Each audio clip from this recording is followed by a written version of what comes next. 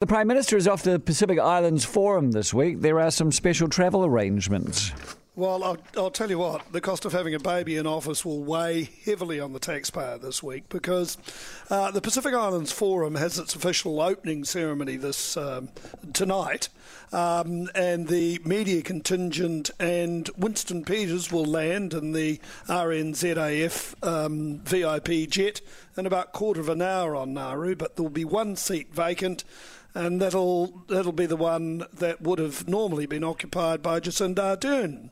The plane will fly back from Nauru, pick up Jacinda Ardern on Wednesday morning, fly her up there, and then fly her back here on Wednesday night with the rest of the contingent. So this will cost tens of thousands of dollars, basically because the Prime Minister can't be away from her baby. She'll be away 36 hours, and that's probably the maximum she can be away from the baby. And the baby apparently can't travel to Nauru because there are a number of vaccinations it would have had to have had. So, it's an interesting travel arrangement for the Prime Minister.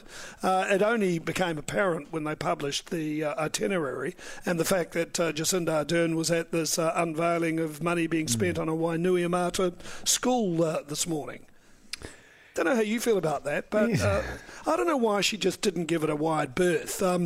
Scott Morrison from Australia, the new Prime Minister, apparently he's not going to go.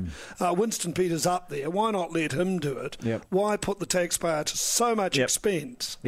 Because she's got to be with a baby. I can feel the text machine already humming up from people who will be angry about this sort of thing. You make a very good point. ScoMo ain't going. ScoMo, that's his nickname, by the way, Scott Morrison. That's right. ScoMo's not going. So why not? For ScoMo, and there will be a moment in time when the child is old enough to get vaccinations, and then the child can accompany the mum, in which case then you go back into regular service when you come to an island like Nauru. Yeah, exactly. I think this is certainly having the plane go all the way up there and come all the way back and then go all the way up there again seems to me a profligate waste of taxpayers' money. Well, she misses the dialogue at the meeting as well, Andrew. Which is where all the real stuff happens. Yes, she misses the official photograph.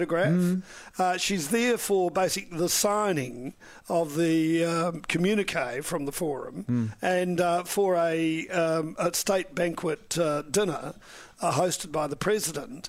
And that's why she deflected, I think, last week all the questions about whether she would have time to go and see some refugees that she bangs on so much about while she's there. And she said, look, her time is so fleeting in Nauru. Well, it's even much more fleeting than what we were led to believe. She doesn't even have time to go and see diplomats. No, I mean, it's extraordinary. Yeah, and it actually makes the entire Simon Bridges expenses